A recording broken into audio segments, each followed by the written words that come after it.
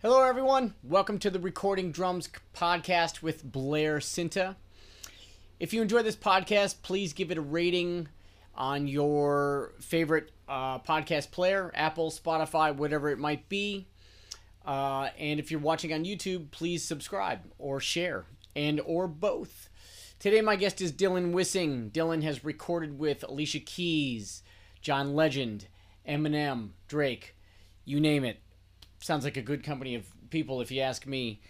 He's also gone very deep into getting the sound for the Funky Drummer, and has some incredible insights on that. So if you go to Dylan's website, you can dive deep on his series called Getting the Sound. Dylan and I have a certain kinship on getting drum sounds, and we go a little deeper in this interview than I've gone with most people. Just his background.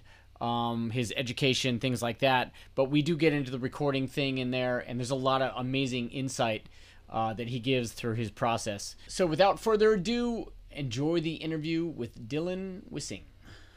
What's up, man? Hey, how's it going? Nice to meet you. Nice to meet you. I feel I'm recording already, so fuck it. Yeah. I feel a kinship with you, man, because I feel like we've gone down some similar paths. I feel precisely the same. It's funny you say that. Yeah, I went back and I'd heard your talk on my friend, our mutual friend Nick Ruffini's Drummers Resource, Mhm. and I went back and saw your latest one, and man, every single word of what you said, I know exactly what you're talking about, and I'm like, yeah, trying to figure out, I know. I know your story as mine, so Yeah, exactly. Yeah, man. So, how long have you been in Nashville? oh no, I'm in Hoboken, New Jersey. Oh, you are? Yeah. Oh shit. Well, I've barely ever been to Nashville in my life. Okay, well, there we go. Right on. Are you a born and bred New Jerseyan? No, I'm from Indiana originally. I'm born and raised in Bloomington, Indiana, where Indiana University is. Oh wow. Funny. And you're like post Sean Pelton, Indiana too. Yeah. So Sean was. I started studying. I studied with Kenny Aronoff when I was. I had my first lesson with Kenny when I was in eighth grade. My parents and Kenny were friends. Oh wow. And so that was actually the first time I ever recorded. It was probably 1983, 1984. Kenny had a home studio in his basement and a little 8-track tape machine. So he was working on something, and he had a brake drum, and I was hitting the brake drum. That was the first time I ever actually recorded myself, and it was really cool. So in high school, I started studying with Sean when he was a student at IU, jazz studies student. Oh wow, I didn't know that. Amazing. Yeah, yeah. I mean, he was absolute badass back then. Yeah. So, and Sean at the time was studying with Kenny. So I was kind of getting Kenny's lessons secondhand filtered through Sean. And when Sean left Bloomington to come to New York, I took over, his teaching and some other Wow. stuff. Amazing. Yeah. Okay, that question was totally unprompted with all that, so that's awesome to know. Oh, cool. Yeah. Wow. Yeah. It was Bloomington really is an amazing town. I mean, there's so many incredibly talented people that come there from all over the world. So yeah, you're really thankful to have grown up there. There's actually a professor there now, as of the past couple of years. This guy Joe Gramley, who's a marimba guy and stuff. He was at University of Michigan. I have connections to the University of Michigan from growing up in Ann Arbor. Okay. Taught there, but Joe's there now, and I've known him since I was 12. Right. We do very different things, but he's an incredible percussionist. Yeah. I believe it. You don't you can't be a slack and get on the faculty there. So yeah, very cool. All right, so I mean that usually leads me to my first question. Like, when did you start recording? How'd you get into it? But like that's Kenny. Wow, Kenny Aronoff's home studio basement. Amazing. And, did he do things for Mellencamp out of there ever? Like demo stuff? Do you know? Possibly. I don't know. I don't think he was in that house terribly long. Yeah, I'm not sure. I was just down there the one time for that session. But yeah, that was eye opening, and it was cool to turn on TV and there's Kenny on Saturday Night Live or whatever, and it sort of one of the problems was that it made it so, oh, how hard can it be? Kenny's doing it. How would I do it too? Right. It's a direct path. Yeah. Yeah. Yeah, it's so you just, do the ABC and then there you are. Right. Right. So, So were you having recording experience at IU? no, not at all. No, I started as a jazz studies major, and at the time the school was really classically oriented, Mhm. and which I was not at all. Okay. And I was pretty hard headed, and I didn't want to do things the right way. I wanted to do things my way, and or the smart way. So I, yeah, it was not a good fit, and so I probably the best thing that came out of my 2 years of as a jazz studies major is I played a lot of salsa, and Okay. played congas in a salsa band for a couple of years with a family from Puerto Rico who are insanely talented. And, Wow. the leader had won a Grammy for his salsa arranging, I believe, and Okay. so that was really cool. And played some jazz, but it was getting to the point where by 2 years into the school, I was starting to hate jazz, and I knew that was not how I wanted to feel about music that I really, really deeply love. So I Right. ended up as a French major, and actually played a lot more drums as a French major. It was a Wow. really Where did that come mediocre. Um, I had gone to my senior year of high school. I did I'd taken high school French, and I have some French background from going back to about 1704 in Vincennes, Indiana, when my ancestors arrived to from? trap for fur. But senior year of high school, I did the foreign exchange program and connected with my buddy Hervé, who's in Lyon, France, and Hervé's family is from Cameroon in West Africa. So um, I got you know I got really into hanging out with Hervé and speaking French, West African pop. When he and I went back and forth a lot, I was actually supposed to go to Cameroon with his family when I was in college. I had just started college, and the trip ended up falling through, which I've always been bummed about. But Okay. Okay. yeah, so basically, I just kind of learned it by hanging out with my buddy and his family and friends in France, and kind of the day I graduated, that was really the last time I'd used it, aside from touring France Right. and being able to speak enough to Right. not get arrested or whatever. That's crazy. So a couple things. First of all, my kids speak French because they go to a Oh, French immersion program just totally right, randomly, you know. So awesome. that's pretty cool. But um, so have you ever met Armand Sabadleko or Andre Manga, bass players, No, Cameroon no, cats? Okay. no. Armand played like in the Brecker Brothers Okay. and the Paul Simon the Yeah. Oh, yeah, yeah, yeah. Paul Simon. The Yeah, concert in the park. Yeah, yeah, yeah. Yeah, okay. and Yeah. Sorry, and Andre plays bass with Josh Groban, and I toured with him a little bit, Okay. and it was interesting me touring with Andre. He turned me on to some of that, some of that, some of that. I mean I'm a little ignorant of it about it, but so you say West African, For me, it's Makossa, Sukus, and then some of the West Indian stuff, Zyko if you go on, search up. There's some great Spotify playlists of just Makossa or Sukus, okay, uh, or Zouk from the West Indies. And everything's that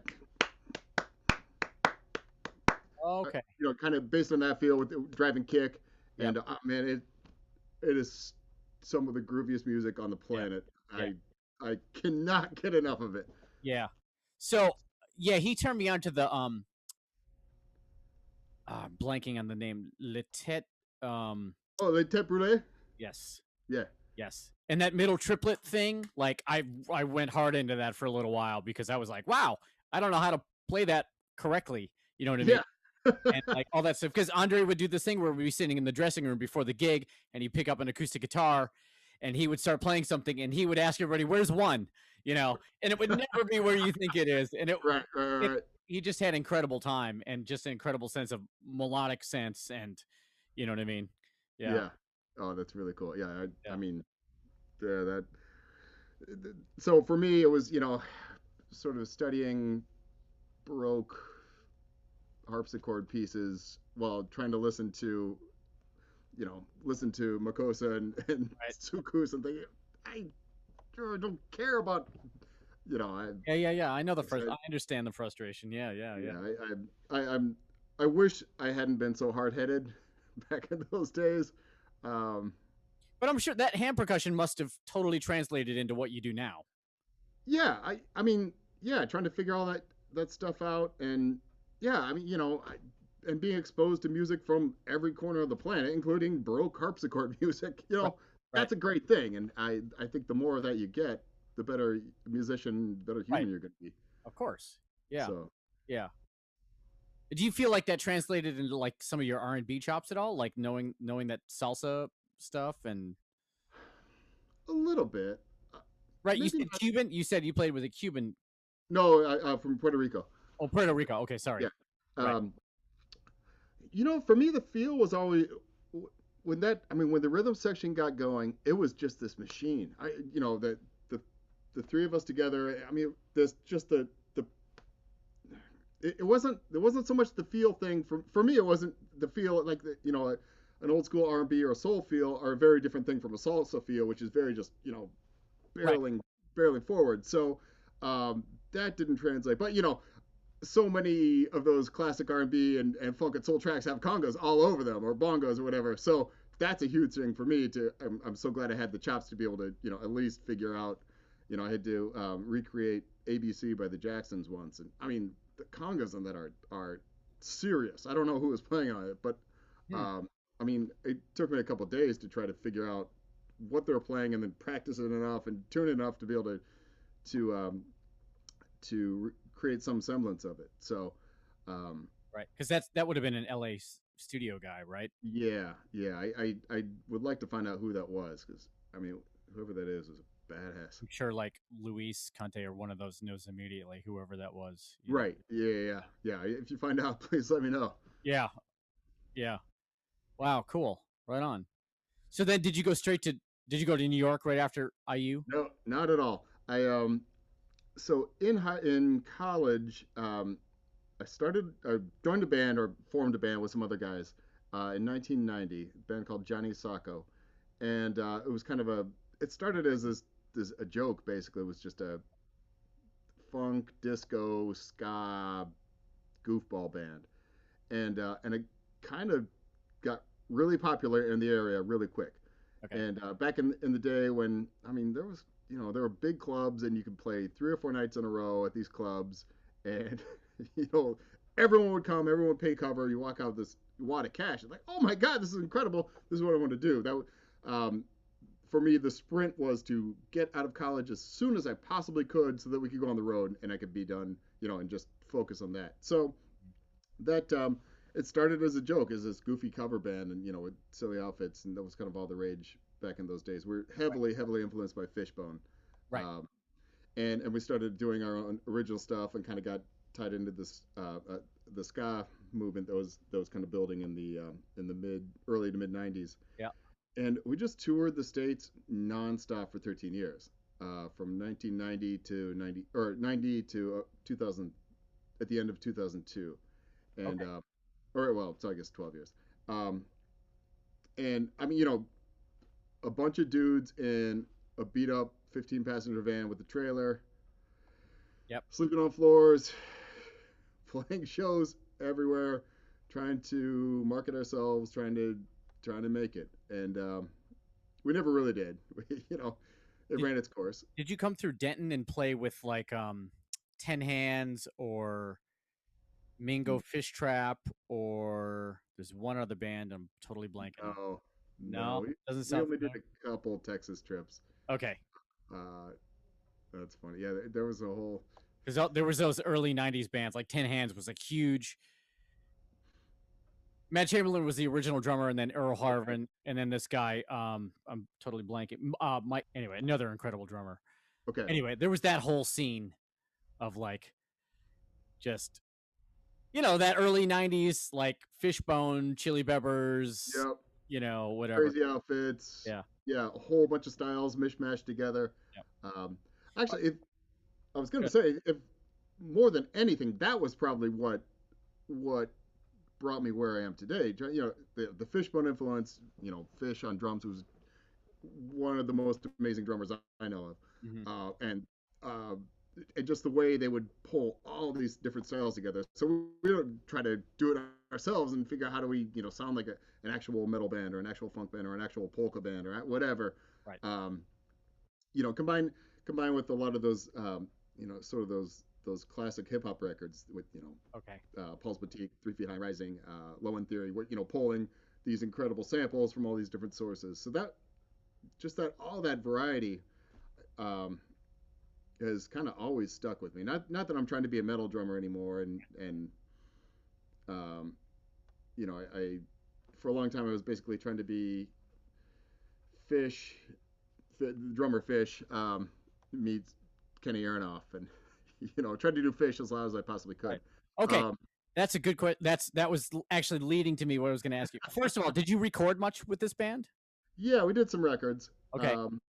The probably the biggest thing we got out of it, we they're out there. It You was was it do you kind of think back at those recording processes now and think like, wow, I had no idea what the hell I was doing, yeah. or were they super, or were they actually informative to where you are now?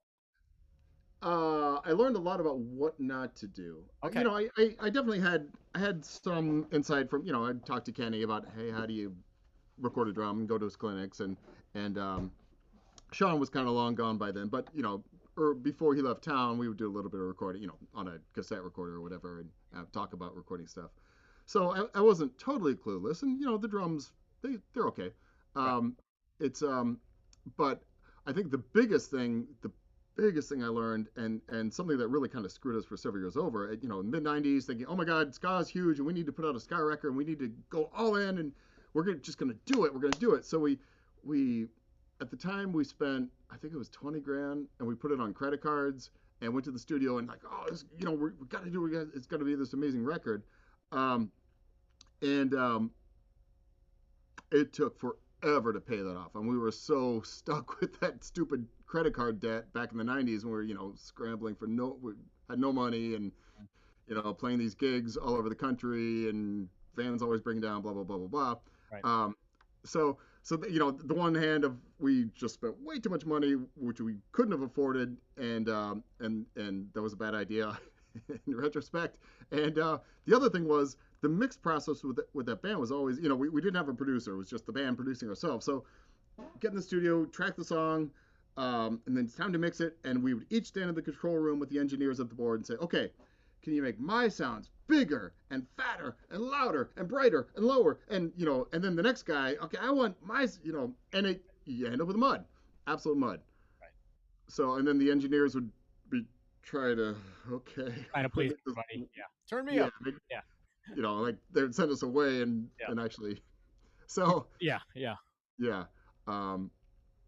yeah, that was funny. So that was a lot of recording, and some of it too was the live show. I mean, we were a better live band. Live, it was an amazing band. In the studio, the songs didn't always translate. So we got better over the years. But another thing, another really something I learned back in those days, which took a while to sink in, and was only really leaving the band that I kind of the lessons fully formed in my head of people would, we were loud, aggressive, as hard as we could, constantly, no matter the room. That was our sound. Was ah! Yep. Yep. And people would say, "I can't hear the vocals. I can't hear the vocal. I want to, whatever." I remember it was Michigan. It wasn't in our Kalamazoo. There was a place. It was down a huge place, 2 levels, down a huge flight of stairs. I'm sure it was going when you were there, right by the campus. Anyhow, so giant concrete basement and divided in 2 halves. One half had the stage, the other half had a bar, and the bar was packed. And we were playing to about 5 people. And on our break, the manager came out next door and said, "Hey, you guys, people are listening. People are enjoying the music, but it's so loud. You can't, it's just so loud, and you can't hear the music, whatever. You can't hear the vocals. Could you guys turn down? I mean, you probably get more." We were so mad and so offended. Just, how dare you? That's our sound!" And oh my God, we were Right. furious and Right. stormed off in a huff. And he was right. Yeah. Like, why? Why were we so stupid? Right. Right. Well, that's just being young and having too Oh much yeah, testosterone, right? yeah. But to me, it's interesting. Especially when you're like mentioning like playing like tribe songs and being influenced by like the boom bap stuff, and Hmm. like, it's like now, and I know this from watching you play like you know through the internet. It's like it's not about hitting anywhere near that hard and learning how to create those sounds. And like when did that start to dawn on you? Like, you know what I mean? Yeah, that was so that band ran its course, and I reconnected with my college girlfriend who was living in Hoboken, New Jersey, and so I left Indiana, came out here in about 2003, and I started working with Ken Lewis, who's a huge hip hop pop producer mixer. He's Okay. got 100 gold and platinum records. Mhm. So I started working with him as a session drummer, and that was when I first came upon this idea of sample recreations, which I knew nothing. I'd never heard about it, didn't know anything about it, and it was incredibly eye-opening. Just saying, okay, we have to make whatever you have to make today sound like that record that was, and it doesn't matter how you get it. I mean, I couldn't care less. This is a can. I couldn't care less what drums you use, how whatever. It does it sound like it or does it not? And that's the only thing that matters. And that's kind of when I started realizing, oh yeah, if I slam it, Mhm. it's just all attack and there's nothing there. But if I really tap it and oh yeah, that actually does sound like Right. the record. So Right. that was part of it. Trying to replicate the Funky Drummer, which I mean that's been my Moby Dick. Right. I mean, because that breakbeat is so huge, and it's like, oh wow, Right. and try to do my usual shit. The the more I play it, I can't play it quietly enough. I Mhm. mean, I'm getting closer, but Right. it just barely. And then it sounds right. It sounds like Clyde. Yeah. So yeah, that was and another big in that same period. It was a really formative period for me. As a studio musician, working with Ken, watching Ken just dissect a mix and be able to surgically pick out some tiny aspect of some tiny element of this huge song which had 100 tracks, Mhm. and say, oh, that one thing up in the corner of this mix, that side of the speaker it's got too much high end or whatever. Like Yeah. I couldn't at the time. Like, what are you listening to? There's just so much sound coming at me. How do you know? And he's done it forever, and like, yeah, it's easy. Right.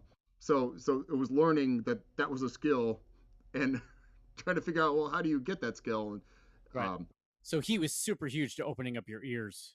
oh yeah, oh yeah. Yeah. So and then Billy Ward. I took 2 lessons with Billy Ward, the drummer, Okay. and those 2 lessons, I think also, I think those 2 lessons in a lot of ways, and I've told Billy this, I think those gave me a career. It was because it was talking, working with Ken and saying, Ken's not a drummer. He's an engineer and a mixer and a producer, But but it's he does. interesting to me that like he saw that you were obviously had good feel, even though you may have been inexperienced in that sense, that you would pull it off. If he Yeah, tells you like, hey, we need to do this, that you'll physically as a player be able to pull it off, and obviously the feel's got to be there too, which is right.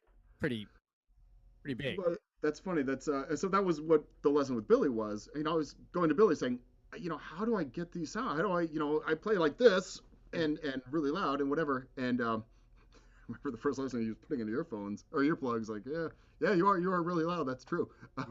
Right. But You're really good at that. Yeah. yeah, yeah, okay, you made your point. Um, but he was just talking about, take a measure of music and dissect every single thing you possibly can and become that measure of music. For him, the example was Bernard Purdie, and I think he was talking about having to program a drum machine to sound like Bernard Purdie. Back in the '90s when it was, a digital drum machine or something, and saying he learned so much from that experience Wow. of trying to program, every little detail on a little, I don't know, Akai or something, press the little pads and nudge the little, uh, and so for him it was just, who cares what you have to do? Figure it out. You just figure it out. which is great. And that sort of set me on a path. The one thing that I regret at the same time, because I've spent pretty much most of the last 20 years trying to figure out how to do that. The one thing that it sort of gave me a pass on, which now I'm kind of regretting, is I sort of stopped working on technique. I just kind of stopped shedding new stuff because it was all about, how do you get these sounds in the studio? And I talked to Ken about it, saying, well, should I be working on chops and fills? And when I'm like, not for me. I don't want to hear that shit. And so I'm glad in the sense of, so I always practice stuff with the metronome really slow and 40 BPM and just try to make it sound good, feel good. I never really got it. Well, I should get it up to 162. You know what I mean? Right. It's so I got really confident I can play slow and quietly in my sleep. Right. But when it's time for when there are no shows and life is just here's some chops on Instagram. I don't know. I got nothing. I'm like cracking up because that's exactly what happened to me. When Ringo finally dawned on me. Yeah. And like listening to Stevie Wonder, like the idea of like playing on a pad for me went out the window. Right. I was like, who cares? It doesn't matter to me anymore. Right. And I spent a lot of years only playing on a pad to simply get my hands warmed up. And then I was like, I was like a Vinny freak and like a jazzer in college. And then I really let my hands go a lot. You know what I mean? And it really worked for me for a long time. But like now I miss it. And I've actually found it probably way more productive in musical ways to work on chops. But there are things that I want to have happen certain there. And doesn't mean I'm going to start to use them in recording. Right. Just as a self-satisfaction player thing. Yeah. It's become important to me again. But I went through a similar thing. I was like, and then it came back around. I was like, wait a minute, like you can do both. Right. Right. Yeah. Yeah. Yeah. They're incredible drummers with incredible chops and incredible taste. And that's probably my, if I ever grow up, that's what I'm gonna shoot for. I find one thing that's really kind of weird though is like I do see, and this is one thing that I but I really get on drummers' cases about don't look at the grid. Mm-hmm. As long as it feels good, don't look at the grid. Mm-hmm. But when I do work more on chops and then I see myself on the grid, it is more ahead than I normally am. Interesting. And I find that frustrating to me, mm-hmm. even though it still sounds good. But I'm like, wait a minute, I'm changing my inner clock a little bit. Yeah. I'm always trying to find a balance of in there. You know what I mean? Yeah. Yeah, absolutely. Yeah, I mean, because you're taught to you got to bury the click, and you got to keep it tight and precise and clean, and which is all great, but yeah, no one's sampling those measures.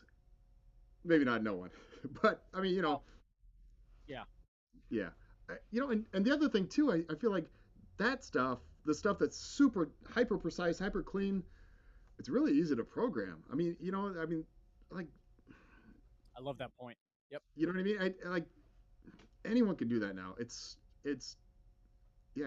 weird. It's people, people want the imperfections. They want I had a producer and we were doing a session the other day, and he was talking about, he was equating it to a printing press. And my parents ran a printing company when I was a kid. So I worked there all through high school and a little bit into college. That was kind of my after school job and summer job, working in a printing company, which had nothing to do with this. And it taught me that I'd rather be a musician than work in a printing factory. But so I was talking about the old-fashioned letterpress, where they would put a sheet of paper down, put these little lead blocks that would press the type into the paper. And he was saying back in the old days, the really skilled guys could do it just so that you would only get the ink and not the indentation. They were just so they're their touch was so great on this letterpress that you just get the ink, nothing else. And nowadays, if you're going to do letterpress, you want them to crank it down because you want to actually see the indentation. You want to know this was a human thing made by a human being one at a time, cranking on this letterpress. And for him, that was kind of like the drum tracks today. He didn't want like anyone could do perfect. Anyone could do, the machine can do perfect. He wants I forget what it was called, the printer's kiss or the kiss. Like it was the human touch. He wants to hear like, oh yeah, I hired a real live drummer in a real live studio, and these are real live microphones capturing that, and that's what the song is. So what does that mean to you? How does that translate to you? Does that mean it's a swing that you're putting into it, or is it literally imperfections sometimes, maybe on backbeats, or what? How does that translate to like how you it's how you put it down? it's song by song. I mean, it has to be. It's song by song. And there are definitely times that I'm just quantizing my parts because I know for the fact, it's young producers only worked with loops and everything else is quantized. And if I play loose, what I think sounds and feels good, they're going to hear it as, oh, this sounds awful. This needs to be quantized. I mean, these. So, I've definitely had to try to figure out on a track by track basis, what do you want from these drums? Are you expecting it's going to be like, slate drums and it's somebody else's different version of slate drums, or do you really want me to just go all full out human? So I can't really answer that on a broad basis, but I mean, I want to basically, left to my own devices, I want to sound like Al Jackson. I mean, that's kind of the first drummer that caught me. So kind of left to my own devices. That's sort of how it is. It's not. Right. There's no broad strokes. It's by the song. It's the references that are given to you. Yeah. Reference tracks are huge, and I heard you mention that as well. Yeah. That it's and especially at a when you get to a certain level, these producers, they know exactly what they want for the drums. You know what I mean? And you maybe you can add a little one extra 16th note here on measure 3 of the 4 measure loop, and like, oh yeah, no, okay, that stays. But most of the time, they know what they want. Yeah. So. All right. So tell me about your room. Yeah. It's a 20 by 20. So I'm in an old leather factory. It's this whole old brick complex going back to I think 1850, parts of it. So I'm in Hoboken, New Jersey. It's really crusty. It's kind of the Wild West. It's the very last thing like it in Hoboken. Hoboken's an old industrial town. There's a former Wonder Bread factory. They used to make Tootsie Rolls here. BASF, the chemical company, had there was an oil refinery in this town. It's right across the river from New York City, and so I found this room. I had another studio in another decrepit old factory building in the basement that was totally flooded in Hurricane Irene, and so I found this room. It's the old executive's office of the whole complex, and I think it's something like 100,000 feet in this complex. So Yo La Tengo's here, Sonic Youth used to be here, a bunch of creative people. So it's a great spot, but you sort of get what you pay for, which is not much in this joint. So when I moved in, this room was literally a dump. I mean, there was like abandoned toilets and trash. So I had to completely clear it out. I was on a tight timetable because I lost my old studio. Everything was insured, so I was able to build this, but I was out of commission for months. Wow. Yeah. So I mean, I've got it set up so that I'll show you. I don't have much leverage here. There's a light. Let's see what I can hear. Oh, yeah. So got my kid over there. Recognize it now. What's that? I said I recognize it a little bit now. Yeah. Pictures. Yeah. So, I tried to set it up so that I could get as much sonic variety as I could, with given, this is what I have to work with. I can put mics out in the hall down there. And depending on what's going on out in the rest of the building, sometimes it picks up, sometimes it doesn't.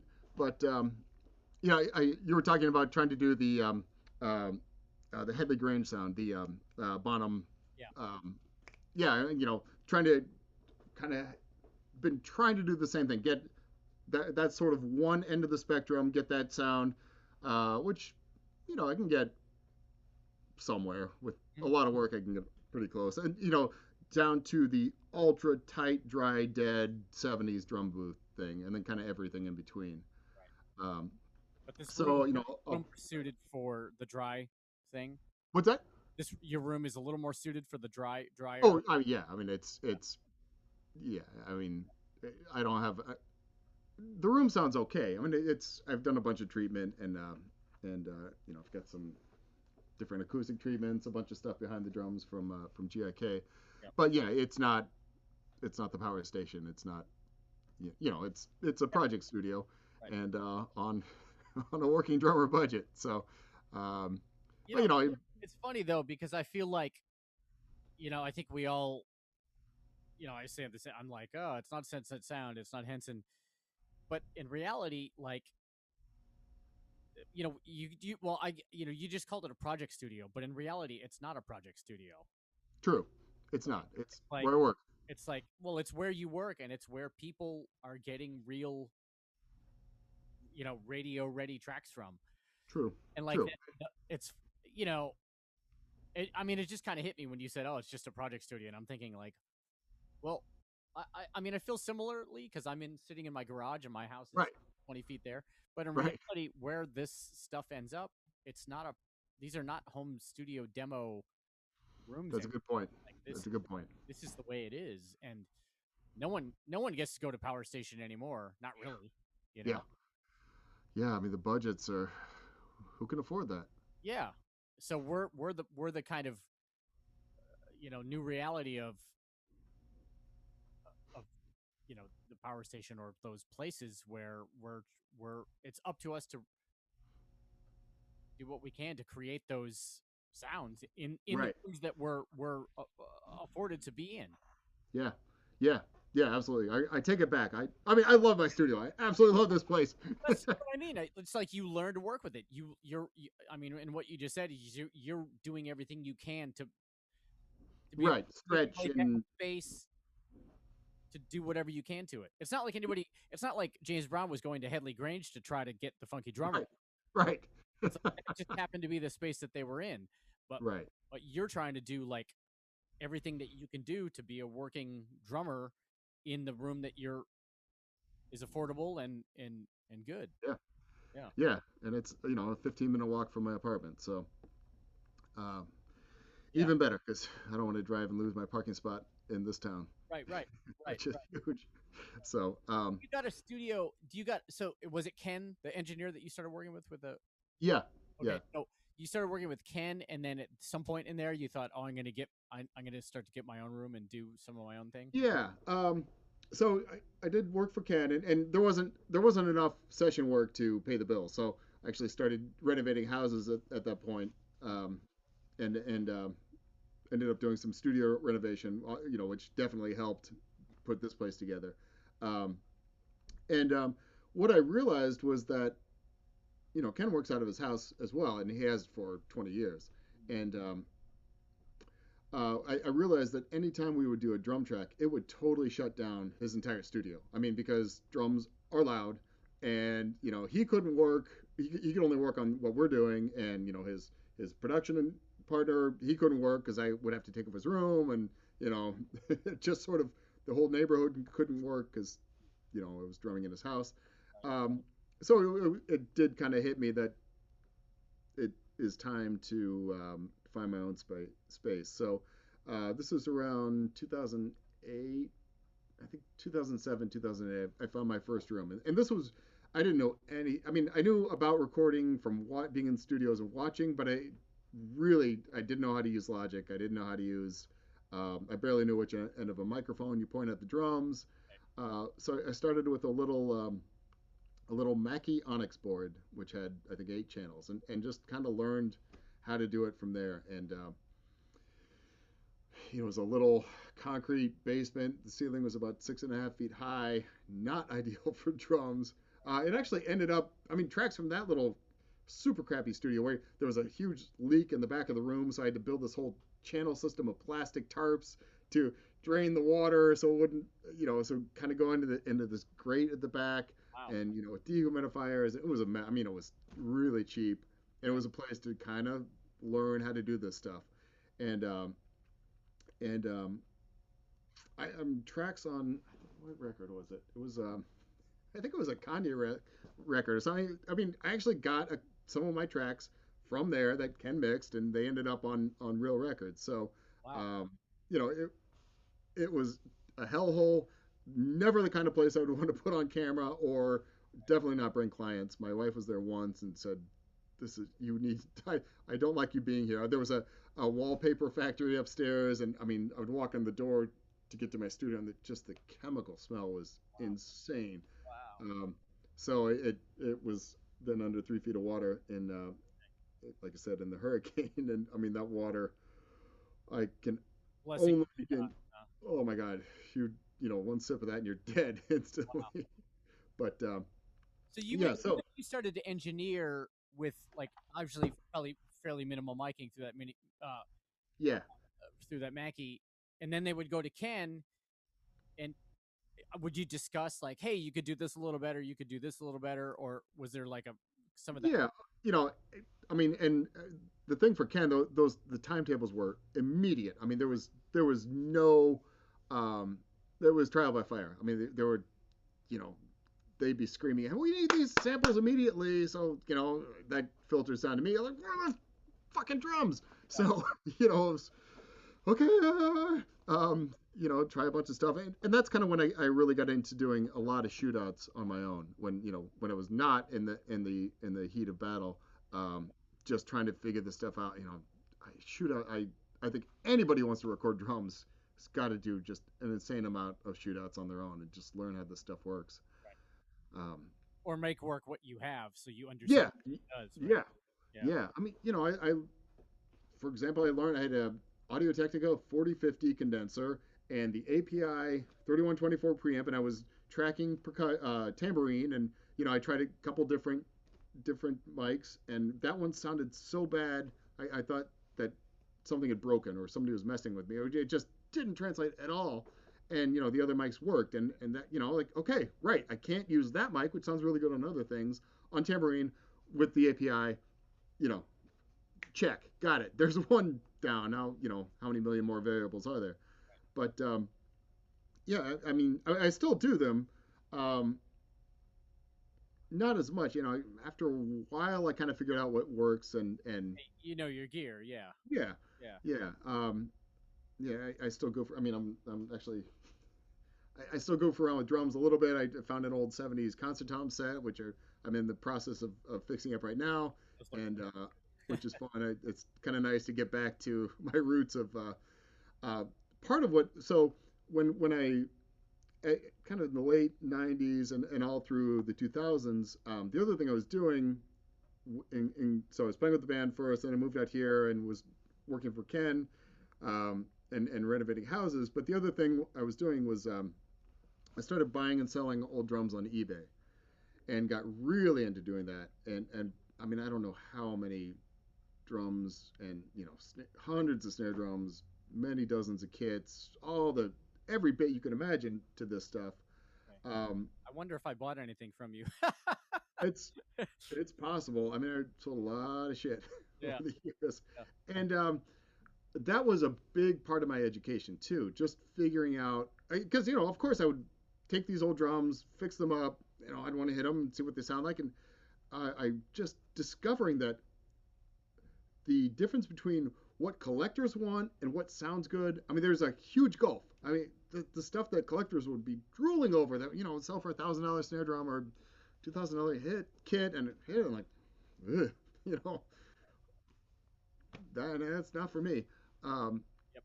My favorite so kits have always been between $500 and $1,000. Those are right, always the ones that sound the best and have lasted the longest for me. right, right. I Yeah. you know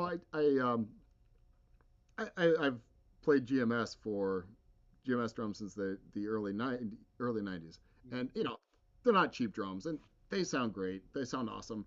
And mainly that's what I'm using tracking. But I have a $25 PV bass drum that sounds incredible, Yeah. and a $35 nameless Japanese drum that sounds just like Al Jackson at Stax. Um, Right. so yeah, it's fun. It was good for me to kind of be able to separate. There's so much misinformation, like a place like Gearslots or these audio engineering forums or drummers forums. Like, oh my God, if you don't have solid bronze cast snare drum hoops, you're shit, and your drums are never going to sound good. And Right. you try a drum, it's $2,000 drum with $1,000 hoops. Eh, you know, Right. whatever. It's Right. loud. Right. Right. But and then you hit the $35 drum you find in the pawn shop. Like, oh, that sounds cool. I'll use that. Or it has something unique that something, maybe overly engineered doesn't Yeah, yeah, yeah. have the Um, character. yeah. Yeah. That's fine. I would discover too that I would go to sessions and show up with the expensive drums and the multi-$1,000 blah blah blah, and um, to set up for the session, and the people are like, okay, and then pull out some ancient crusty marching bass drum. Like, oh wow, what's that? Oh, that, yeah, let's use that. That's the drum with character, and I hear this story over and over from people. yeah, It's like, yeah. I mean, I there is obviously a spot for the super pristine, the whole thing, and I do it, and you do it too. But yeah, but there's just as much of a spot for the crusty character thing, and yeah, I think in the long run, those win out a lot. yeah, yeah, Like, it's just that's got something unique that ends up in a song that helps make a song unique if the yeah, song's good. yeah, yeah. I would agree. I mean, one day I just went to the hardware store and bought a bunch of chains and lengths of brass toilet chains, and man, that brass toilet chain, you loop it up and put it on a snare drum, it sounds great. I mean, it adds all this grit and character to any drum. It was like $2 worth of brass toilet plunger chain, and you know they don't really advertise that in the drummer magazines, but Right. um, yeah, I think it's cool. I just over the years, I've talked to other, and I went through this myself of like, oh my God, it's going to cost so much money to do this, and I've got to have this amazing stuff and amazing preamps and amazing converters, and before I do it, like, you don't really. I mean, you know, work with what you got Yeah. and be creative, and you know, Yeah. yeah, it's All right, I'm gonna hit stop. Interview's over. No. oh, that's it, game over. The money line. Yeah, I mean, yeah, I mean, I'm the exact same way. At a certain point, especially when I started to really dive into like, can I do a when the levee break things in my room, and can I get it Mhm. really convincing? That's when it really started to dawn on me. Is like, oh my God, if I just get to know my stuff, Yeah, there's so many possibilities. yeah, It's not about being hung up on, I don't have this, I don't have that. right, Well, I do have this, and if I just dive in, if I keep working, I'm gonna get pretty close. yeah, yeah, Yeah. And if I yeah, don't, I'm probably gonna end up with something cool at least. right, right, and unique to you and your studio. Right. Yeah, Yeah. yeah. So, are you using a lot of analog outboard? All my outboard is analog. Yeah. Okay. Yeah. So, and I'm curious, are you tracking and kind of printing your effects to tape or to digital tape? Sometimes there's usually, if I'm doing that, it's usually coming from one particular Mhm. mic. Right. And then again, it depends on the song. And Hmm. it depends on who I'm working for. If I Right. know I can go that route, then I do that. Right. I would say most of the time, though, I'm creating the effect. Are we talking like outlandish effects, like, or are we talking like compression and EQ? Yeah, like basic compression, EQ, Oh no, I'm printing that. reverb. Okay. Yeah, You're what? I'm I'm sorry. printing Oh, that stuff. okay. Yeah. Okay. Uh, Cool. Sorry, I keep messing with my mic pre-level here because. Um, yeah, that stuff I print. Okay. I feel like I've done enough trial and error over the years where I trust myself to not, if something needs to be overcompressed, then there's an option to either not use it for someone, Mhm. let's say a room mic, or it's going to be appropriate. Right. Right. You Right. know what Right. I mean? I mean, I definitely had some complaints over the years of like, hey man, can you next time you do something, can you back off the compression on your room mics? Right. Because I was Got- like, oh, it sounds awesome, but in reality, when somebody's mixing it, they're like, yeah, sorry, dude, this is Yeah. I overdid it, you overbaked it. Um, but no, all compression and EQ, I'm printing. I will EQ after the fact if I feel like it needs more, and I Mm-hmm. will give people the option. Mm-hmm. But most, I would say 90% of the time, I'm sending those type of effects to them. Mm-hmm. And then if it's a parallel compression or a delay or a big verb, then that's on a separate channel that they can choose to use or not. Right. Right. Right. Gotcha. Yeah, yeah, When I started my own space, I kind of had to make this. I just sort of made a distinction of I'm just going to focus on tracking and not mixing. And I just saw how much it still is a lot of money to build a tracking room and track drums. You need a lot of stuff, and so looking at that, and then looking at the next level after that of being the mix it guy, and like, oh man, I'm just going to focus on the tracking for now. mhm, Um, so I'm getting to the point now where I'm starting to do a little more. I'm really still only qualified as a ref mix engineer, so I don't really, you know, I'm not going to go crazy with it, but it is becoming more and more, especially those times when you hear the final track and you hear that they just used your rough mix as the final drum mix, and oh god, mhm. for me there's nothing worse. Like, no, that was you should have mixed those drums. Yeah, Really. that's big for me. Is I love mix, like if I write something either by myself or with a friend, and I try to get, like, I kind of have a prog project that I've been working on with a friend, and Cool. I've been mixing it, and it's okay. It's okay. But then I take it to a car, and it's almost not even so much uh sonics. It's about, oh man, this whole section dropped way too much in volume. Right. Right. And it's not about slamming it either, just like making everything like flatline. It's about like, oh man, I need to get this whole section equal to the other Yeah. thing. And like, to me, that's way beyond my knowledge at some point. Yeah. Or getting a tune to grow at the end, and not, just like having dynamics, but not, it can't be too much for, recorded music. It's not Yeah. classical music. Right. Right. Right. Yeah. Because everyone thinks, well, you gotta pile on the stuff, and then you get mud if you don't know what you're doing. Right. Yeah. I have so much respect for real mix engineers. Yeah. It's I'm always happy to have somebody else do that. Yeah. But that stuff always informs my sonics later. Even though I'm kind of like mediocre at it, it helps my drum engineering and the back end, Mm-hmm. or on the front Mm-hmm. end, I should say, because, oh, I could do this better. Oh, I'm it's okay to go a little more high end on these toms for this type of thing. Right. I know they Right. need Right. to stick out more, so I get less afraid. Yeah, I feel really thankful that I have been able to sit there and watch as engineers mix my drums with the rest of a track, Right. and really just watch. Right. Okay. So what I see what they're doing. Right. That mic it's catching too much boom, or it wasn't close enough to the shell, or um, kind of seeing all those things in context with all the other instruments. Um, Right.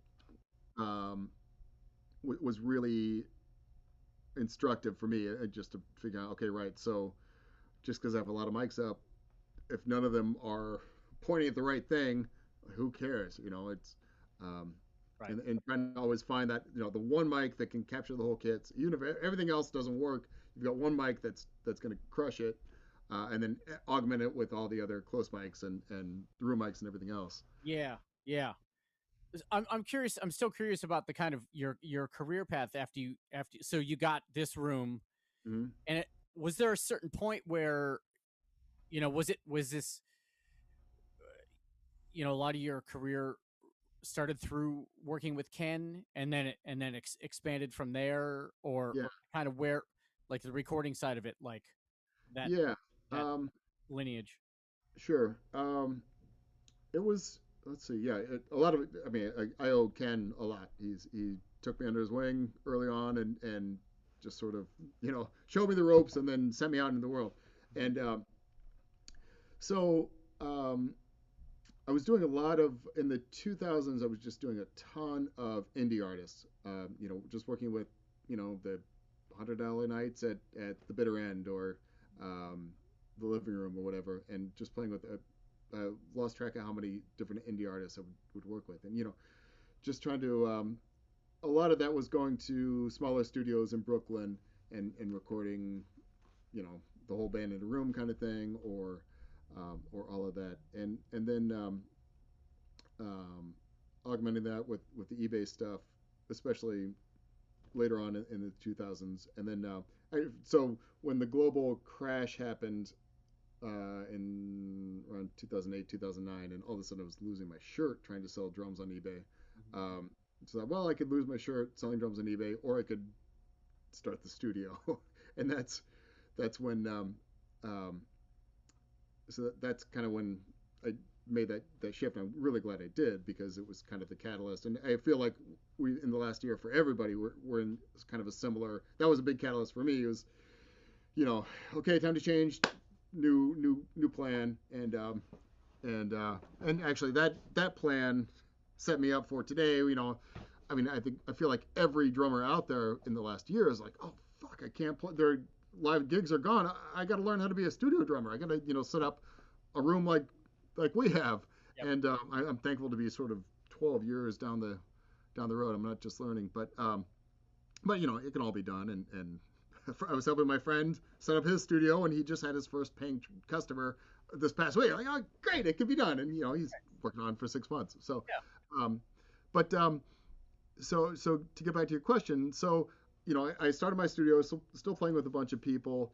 The kind of the big catalyst, the big change for me was I worked on Girl on Fire with Ken, and so we had to recreate um, Bobby Chenard's drums. I think recorded at the Power Station, and so I shot a little video. I had my little, I think it was an iPhone 4, old crappy iPhone, and then one of those little flip cameras, the digital flip camera. So um, recording at Alicia Studios, and I asked if it was okay if I took a little video, and then so I'd never put a video together.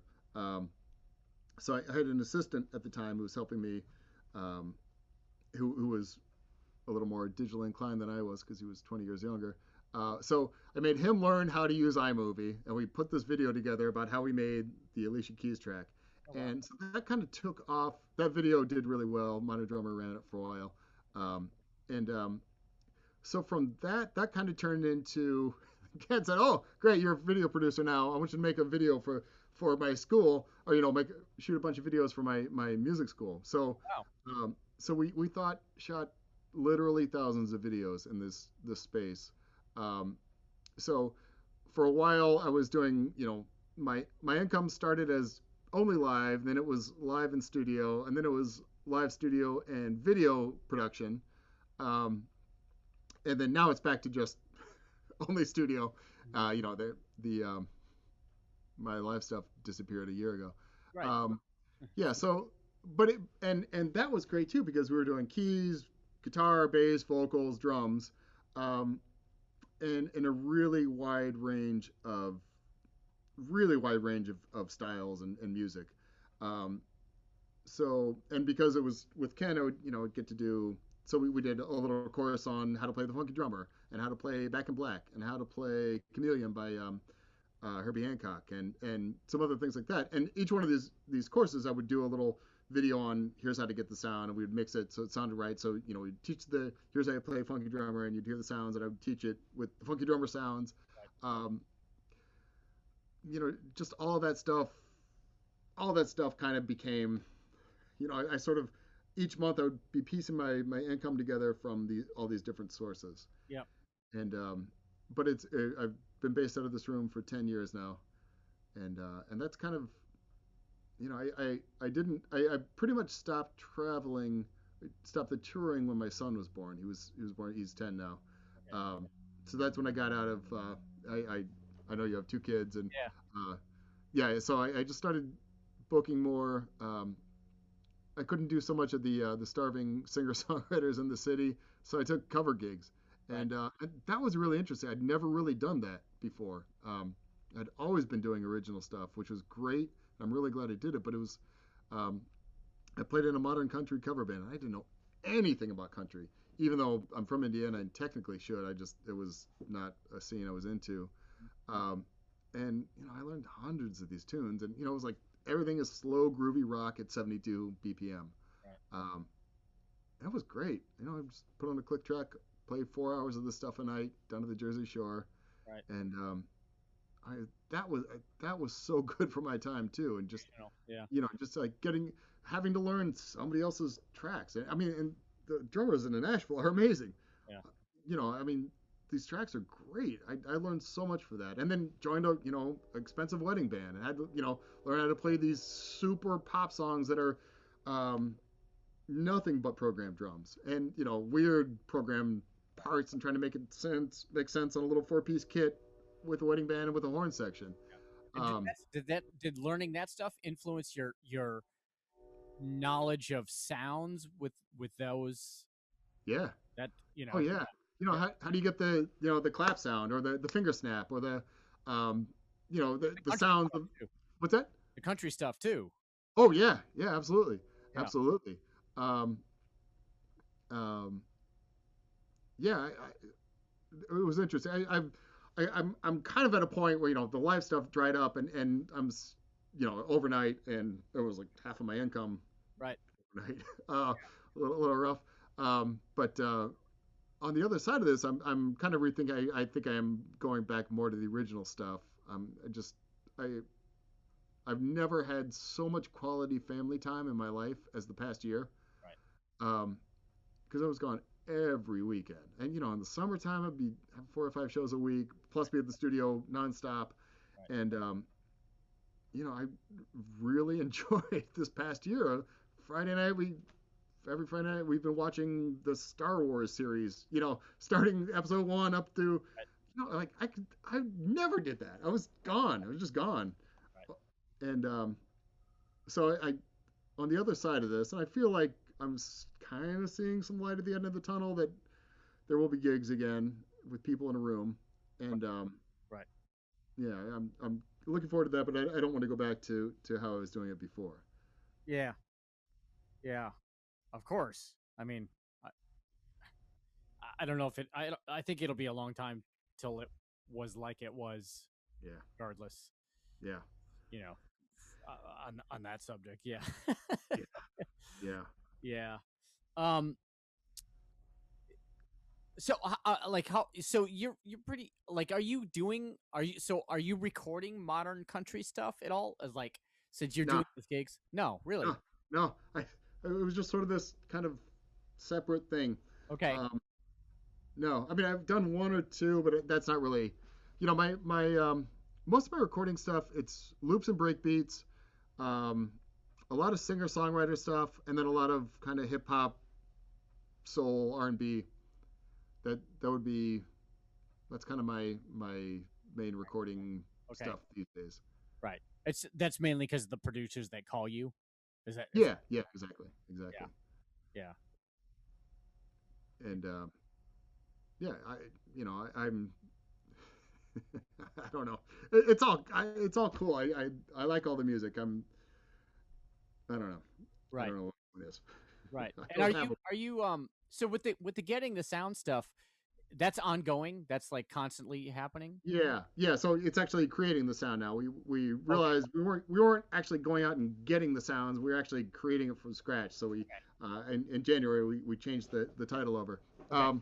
Yeah. So I work with my production partner Cooper Anderson, who I met Cooper through Ken as well. We started working with Ken around the same time. So Cooper's an amazing mix engineer and producer. So he kind of handles that end. And yeah, we it's built the site because I wanted the site that was I wanted 12 years ago when I was first starting to learn this stuff. Right. Just what is a microphone? What's the difference between a ribbon and a dynamic? Right. Why do you use one and not the other?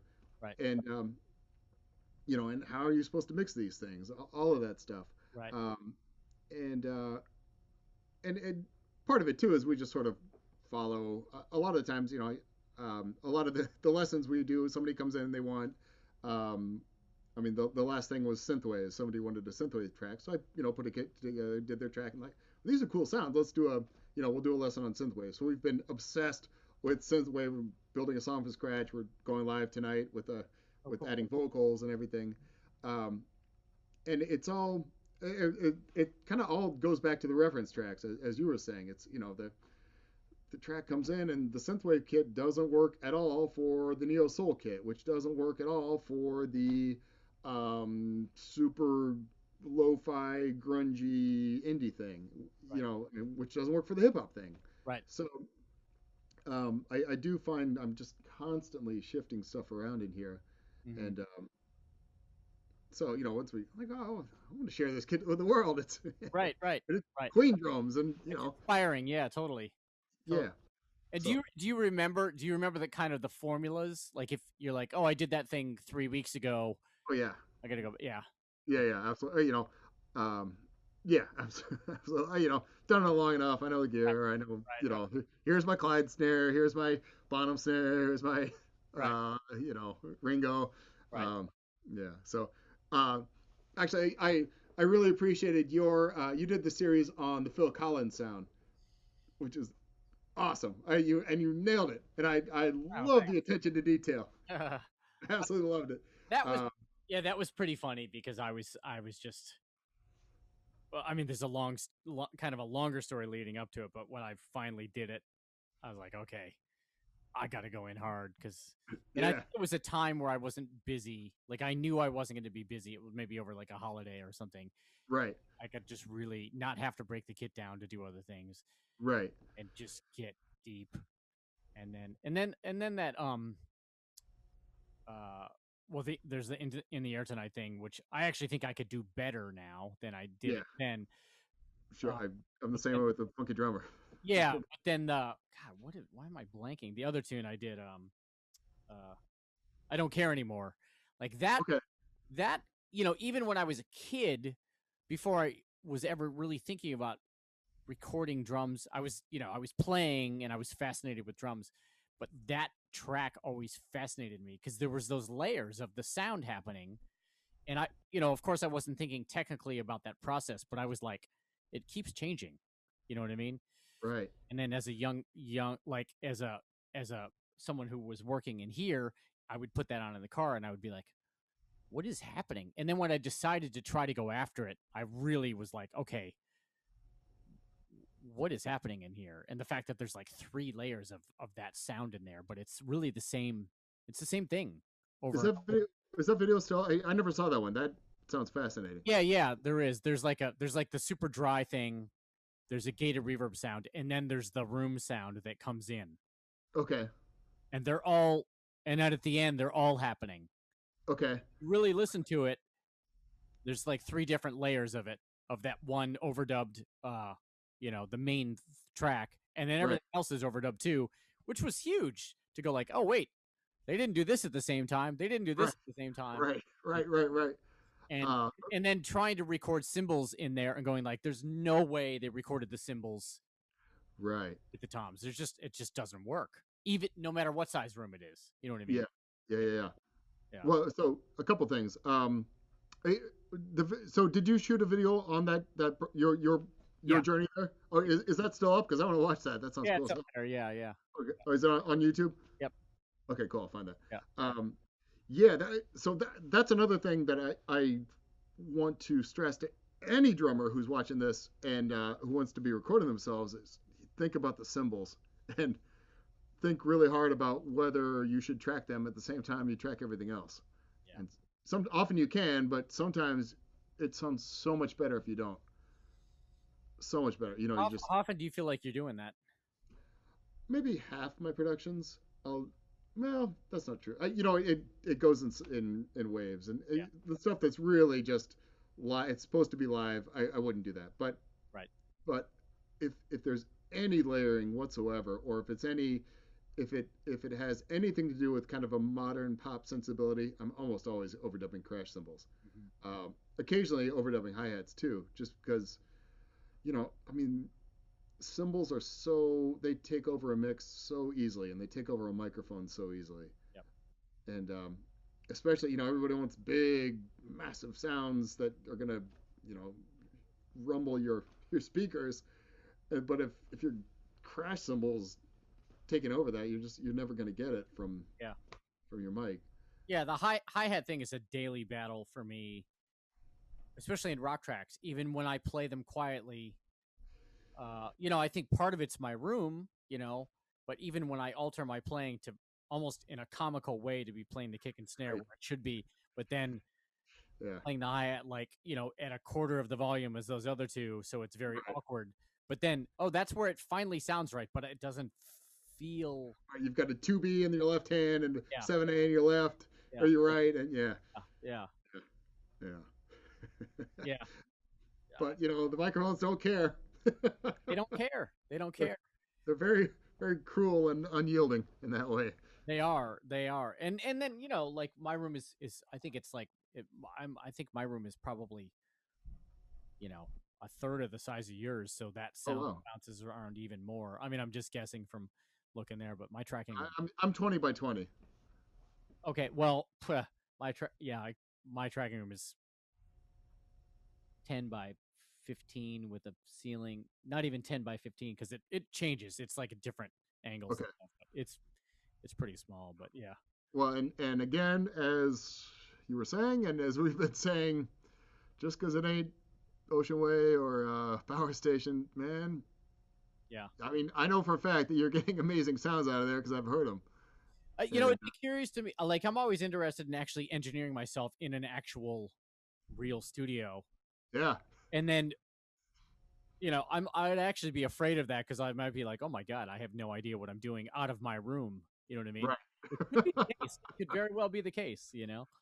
We Cooper, my production partner, and I went up to Telefunken Microphones a few months ago and got to record in their room. And I mean, I'm not an envious person, but I definitely had room envy on. Oh man, that space. Oh my God, it sounded so good. Just you hit the drum and just perfectly balanced. And I mean, just my iPhone camera from 30 feet away. I mean, it sounds so good. My iPhone footage.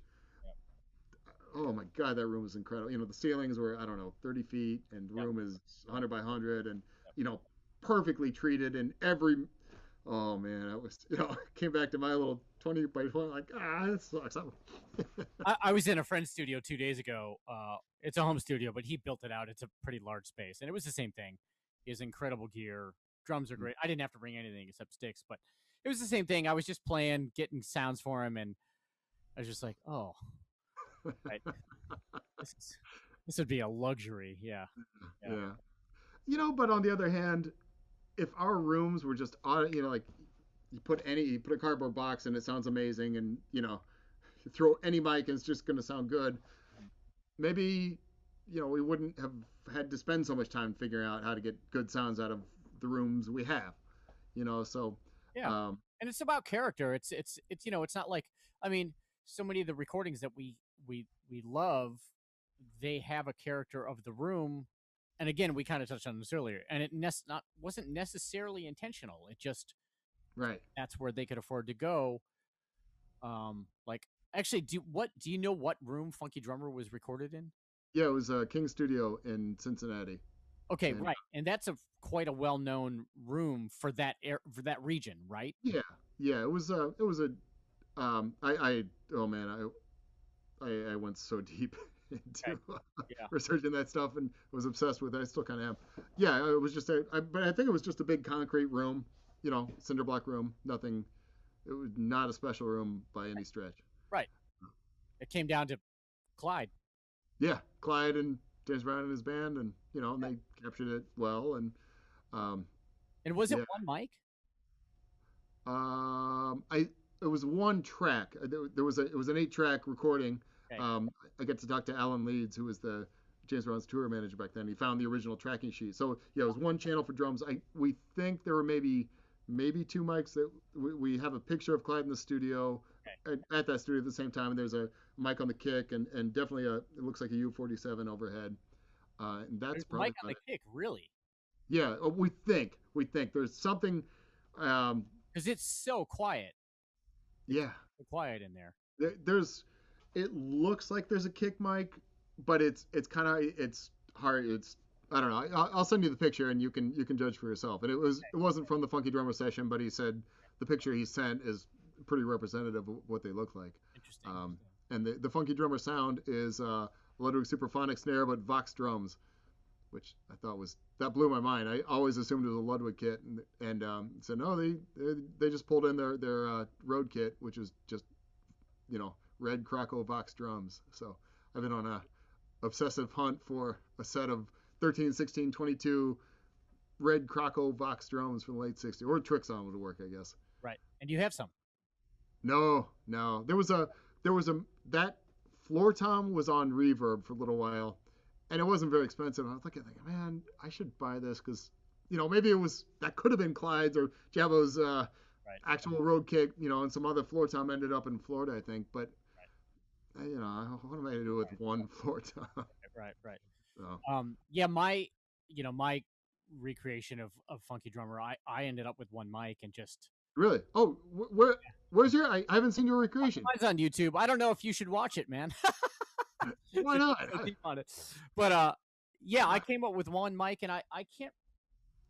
I'm trying to remember what I used. It might have been my 441, which is now broken, or maybe even my Audio Technica. I don't even remember what it was now. And I just kept moving it. I'm like, God, this sounds a little closer. This sounds. And I kept moving it closer to the hi-hat and farther away from the kick drum. Yeah. You know what I mean? And yeah. like, okay, this is where I'm gonna get for me. So what's been? I mean, I've been obsessed with that damn track forever, and it was only in the past 10 years that I could play the break beat, and it's only in the past couple months that I can actually play the entire track from start to finish and know the parts and get through it without my arm falling off. Yep. What's your Funky Drummer journey been? I mean, definitely similar. It's funny. I used to be able to play it better when I had a jazz ride cymbal right hand. Yeah. I let that go. And I mean, mine has been, again, it's like, well, where do you start? Because the beat morphs as the track goes over those 9 minutes, right? Yeah. And like, well, what part is the most authentic? And it's always funny, like, because I get comments of people go like, dude, that's not it. It's like, well, what is it? Because, but there's certain things that I obsess about it with. And number one is the touch of the hi-hat. Mm-hmm. And the driving nature of it, but the volume is just, flatline, right? It's just incredible. Yeah. But then those buzz, like especially at the end break, where he's just, he's dropping buzzes in, and it's just so clean. But all I can think of with that is that he spent either playing that beat for hours on the road for months, or I mean, that's all I can think is this. He has that stamina because that's what he would do every night for like years. Yeah. And then it just turned into a thing. Yeah. Yeah, absolutely. Like he just started playing that and then it just turned into a song, or, that's my, that would be my guess. I don't, I that's my impression. And from talking to Alan Leeds, I think he kind of confirmed that as well. And it was a flop when it came out, which is funny. Incredible. Like it disappeared. It got nowhere, and they just forgot about it. I'm curious to find because Alan was saying they played it on the road for several months leading up to when they recorded it. Okay. And that it was I think in a section of the show before James came out. So it was kind of the band would warm him up doing some instrumental stuff. So I've never heard, I've never seen, I don't know if it exists, but I've always wondered if there was a show tape of the band playing the Funky Drummer before they went in and recorded it. Right. And if anybody's watching this and anyone knows, please find me and tell me. Love to hear that. What that track sounded like before and actually Alan told me that was the very last song that band recorded before they all mutinied. Really? That was the last thing they did. The last thing that band with Wow. with the '60s lineup Yep. before they quit and Bootsy's band came in. It was the last thing they did was a funky drummer, one take, Right. no overdubs, no edits. Yeah, It's Clyde, incredible. not enough that track. He just played. I mean, if he made any mistakes, maybe they were in his head and he thought, oh, I whatever. But Right.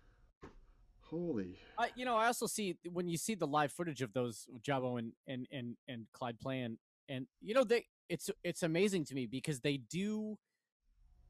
I don't want to say they play loud, but they're playing as if you would play in a live setting, yeah, especially with minimal miking, whatever was happening back then. yeah, But the yeah, sound that's coming out is still, it's not bombastic. right, right, And right. that's what blows me away about seeing those guys play live. It's like, wow, they were creating this. They were in that setting. They were driving the band. They were, playing it for a dance hall or whatever. Yeah, But but it's still light enough where it's not taking over. You know what I mean? right. I I've always wondered if, yeah, I know what you mean. The Clyde's Cold Sweat solo at in Boston. I, yeah. I mean, he's went into it. I mean, and it's oh, that solo is incredible too. But part of me wonders if the reason he was playing so quietly in the studio was that um, the whole band was live, and Alan was saying it was they're all just kind of in a circle around, and Yep. so you had to play quietly because otherwise you're going to take over um, everyone else's Yeah, everyone else. he played for the room and for the Yeah, mic. which Yeah. going back to my own experience of in the '90s of playing as loud and as hard as I possibly could, Mm-hmm.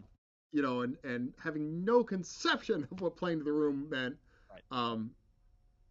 It's really it just impresses me more about what they created, and the kind of musicians those guys were. Yeah. Well, Incredible. I think a few things. There was a sensibility that was happening at that time. One, because you mostly played acoustically, right? So the Right. idea of like, hey, you have to play dynamically, otherwise you're not going to work. Yeah. If you're the loudest drummer, like people, you're playing in a lounge or you're playing in a nightclub or you're playing in a dance hall, and you just can't Right. be that, you know. And then those guys obviously came from jazz, right? So they're not growing up like bashing. Right. And then, I'll go out on a limb and say, I'm sure James Brown has something to say about how loud you're going to play. Yes. And you know what I mean? And just say like, I need more of you, or shut the hell up. You know Yeah. what I mean? Yeah. Yeah. I'm sure there's a lot of those factors that went into those guys' sensibilities over years of like, touring and playing. Yeah. Well, and I look at Kenny, who's, I mean, nobody plays harder than Kenny, and no one's worked more than Kenny. So it just goes to show there's no one path. There's no, Right. yeah. I mean, I came off the road from Johnny Sacco when touring in a van with, Marshall stacks and all the gear and in the trailer and whatever, and then came here and suddenly had to get my gear from my third floor walk up into the city and play a club that was the size of this room. Right. And, again, I wasn't, I didn't have the name to be able to say, no, this is my sound and you're all in this 20-foot room going to deal with my playing loud. Right. It'd have to die. And, Right. I went from trying to be the loudest drummer in town to trying to be the quietest drummer in town. Right. And then, Well, that's good musical sensibility that obviously you recognize that, well, right? It's like, it's pretty obvious. You want to work? Shut well, up. yeah, well, exactly, right? It's like you got to adapt, and if you don't, then Yeah. but you got to Yeah. ears to it, Yeah. It's true. And I feel like we're all in this major you got to adapt period right now, or most of us. Yep. Um, Yep. yeah, I remembered, when I first got into social media, which I really, in my heart of hearts, if I could never look at social media again, I think I'd be happier. But that's not It is what it that's is. not how the world works. Right. I just remember, talking to friends in the 2000s and guys who had played on massive records, and we've all heard them our entire lives, and they just couldn't make the transition to social media and this, this idea of I as best I've seen it, it's, social media means you need to give away everything you know for free, because there's no, I don't feel like, for me, there's no trade secret left. There's no, I mean, how I got the Funky Drummer sound, it's, I can teach you, or somebody else is going to teach you, and it's sort of this, here it is, here's what I know. Yeah. If you want to hire me, here's how to reach me. Doesn't mean you can pull it off, though. Well, it's true. Just because you're given the playbook doesn't mean you can do it. You know what I mean? It's like you could give us the Tampa Bay Buccaneers football playbook, and we could get 12 of us, and it would be a disaster, right? It's like so. I follow Jamie Oliver on Instagram, and he can give me the recipe, and I can go get do exactly what he. Yep. Whose would you rather eat? So. Yeah. So I mean, I totally agree with that sentiment, but at the same time, you still gotta put the time in. Yeah. Yeah. Well, I watch Cooper mix something, and everything he's doing, I understand what he's doing. And it's not even that. Like dipping a little EQ there and a little compression here, and throw this one effect on, and and the end result, I know how to do every one of those things, but whose mix is going to sound better? Right. His or mine, and it's not going to be mine. Right. So, yeah, it's interesting. I'm so curious to see where we all come out on the other side of this. I mean, yeah. I'm proud to have. I'm keeping the lights on here. And, right. Exactly. I think that's where it's at. It's like we're striving to maintain and adapting constantly, and trying to give back, right? Yeah. Teach, and I mean, I really enjoy. I came from a heavy music education background, and I despised it at a certain point in my life. I couldn't get far enough away from it. But now I'm happy because I feel like I have skills to give back. Yeah. Because some people can't tell you what they're doing. Right. But I'm glad I can share, because I feel like I have something to share. Right. I didn't for a long time, but I think part of the adaptation, whether it's social media or giving away everything that it's like, well, I feel like I have something relevant to say. I hope, or at least to some people. Yeah. Well, for starters, so what's the SM7 down by between the kick and snare? Right. or unless that's a trade secret, which I understand. Well, no, this is what I heard, and it's all conjecture. I heard that was a Mark Ronson mic placement for the Amy Winehouse back to black. Yes. At Daptone. Yeah. Yeah. That's what I heard. I don't know. Okay. I don't know where I heard. I don't remember the source. Someone told me that, and I use that all the time. Now, no one ever said it was an SM7 because I put different microphones there. Mm-hmm. But I had accidentally left this mic up in my room with a vocal level, like from this, and it was in my room, and it was overdriving. And I was like, oh my God, this mic actually sounds good overdriven. Right. And I thought, oh, I'm going to try it in that spot. Right.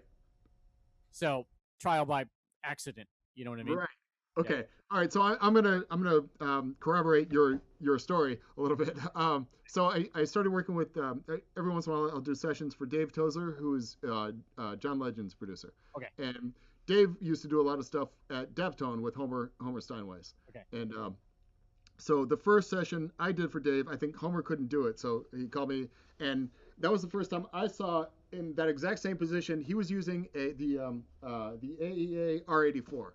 Okay. And he said, and it was down low, kind of in between the middle of the kick snare hat. Yep. And it sounded great. It was a perfect single picture version of the kick snare hat sound. It didn't really get any. If you went to the floor tom, it disappeared. But right. It was a great spot. And so I learned that the same thing. Yeah. So for me, it's the AAA sometimes in that spot. Okay. Um, but Dave and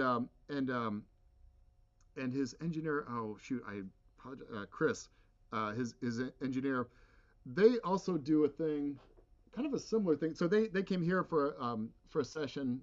It was actually one of my only modern country sessions with Okay. a guy Dave was producing. So they had a similar mic. And we used a 414, but it was down. It was instead of a snare bottom mic, just right by the snare. They had it down, sort of almost by my shin, kind of pointing up at the snare drum. And they said it. I mean, it definitely caught a lot of kick drum, but it was a really this kind of gooey picture of the snare drum, and it wasn't so rattly, kind of harsh and rattly as just the snare bottom mic Right. right there. Was it And in figure eight? what's that? Was it in figure eight? The 414? I think it was just cardioid, in Okay. cardioid, and but it was down, kind of down by the hi hat, Yep. like the base of the hi hat stand, pointing sort of up at the snare, Right. several, about that far back. Okay.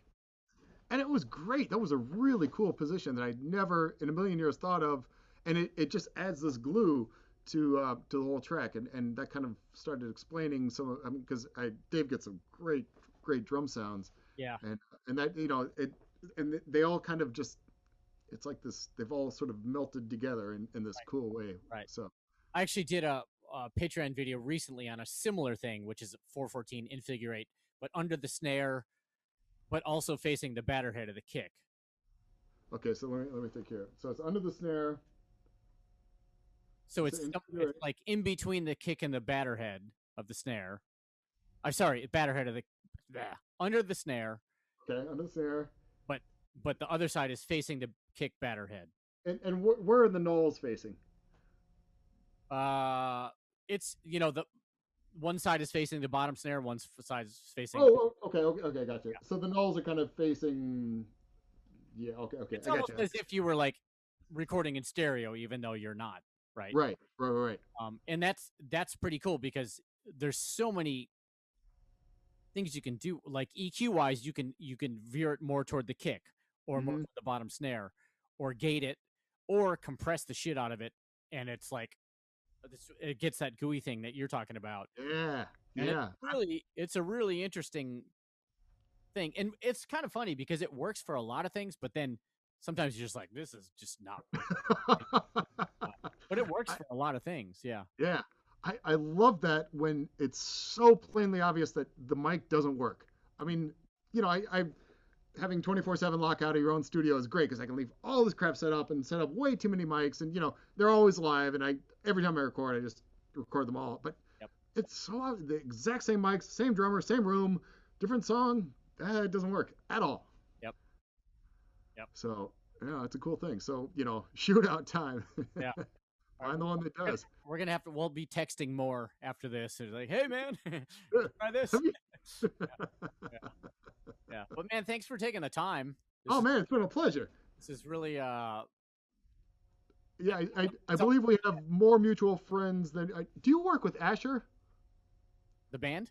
Yeah. Yeah. Yeah. Oh. Yeah. Yeah. Josh was the first friend I made when I moved to Hoboken. Oh no way.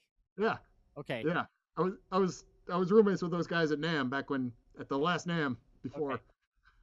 I did a track for them a few years ago at a friend's studio, but then and then we were gonna go back there, and then COVID hit, and I ended up doing things here, Okay. and I've done a handful of things this year, or 2020 and 2021 now. Yeah. Say hello to those guys for me. Yeah, yeah, and Ethan is amazing, and Oh yeah. yeah, so is Josh, Yeah.